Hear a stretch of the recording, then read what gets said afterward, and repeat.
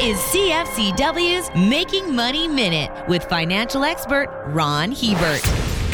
Investors can be dazzled when looking at the performance of a junior mining company that makes it big. The shares can strap on rocket boosters and climb right off the charts. We all know this is rare, but how rare? Some of the research I did in the sector 20 years ago showed the probability of a mining stake turning into a money-making producer was about 1,000 to 1. If you think that's bad, recent observations now place that probability at an even worse 3,000 to 1. That is about the same odds as your house burning down. Your home, at least, is insured. For more information, listen to our Making Money show hosted by Ron Hebert and Gord Whitehead at letsmakemoney.ca or cfcw.com.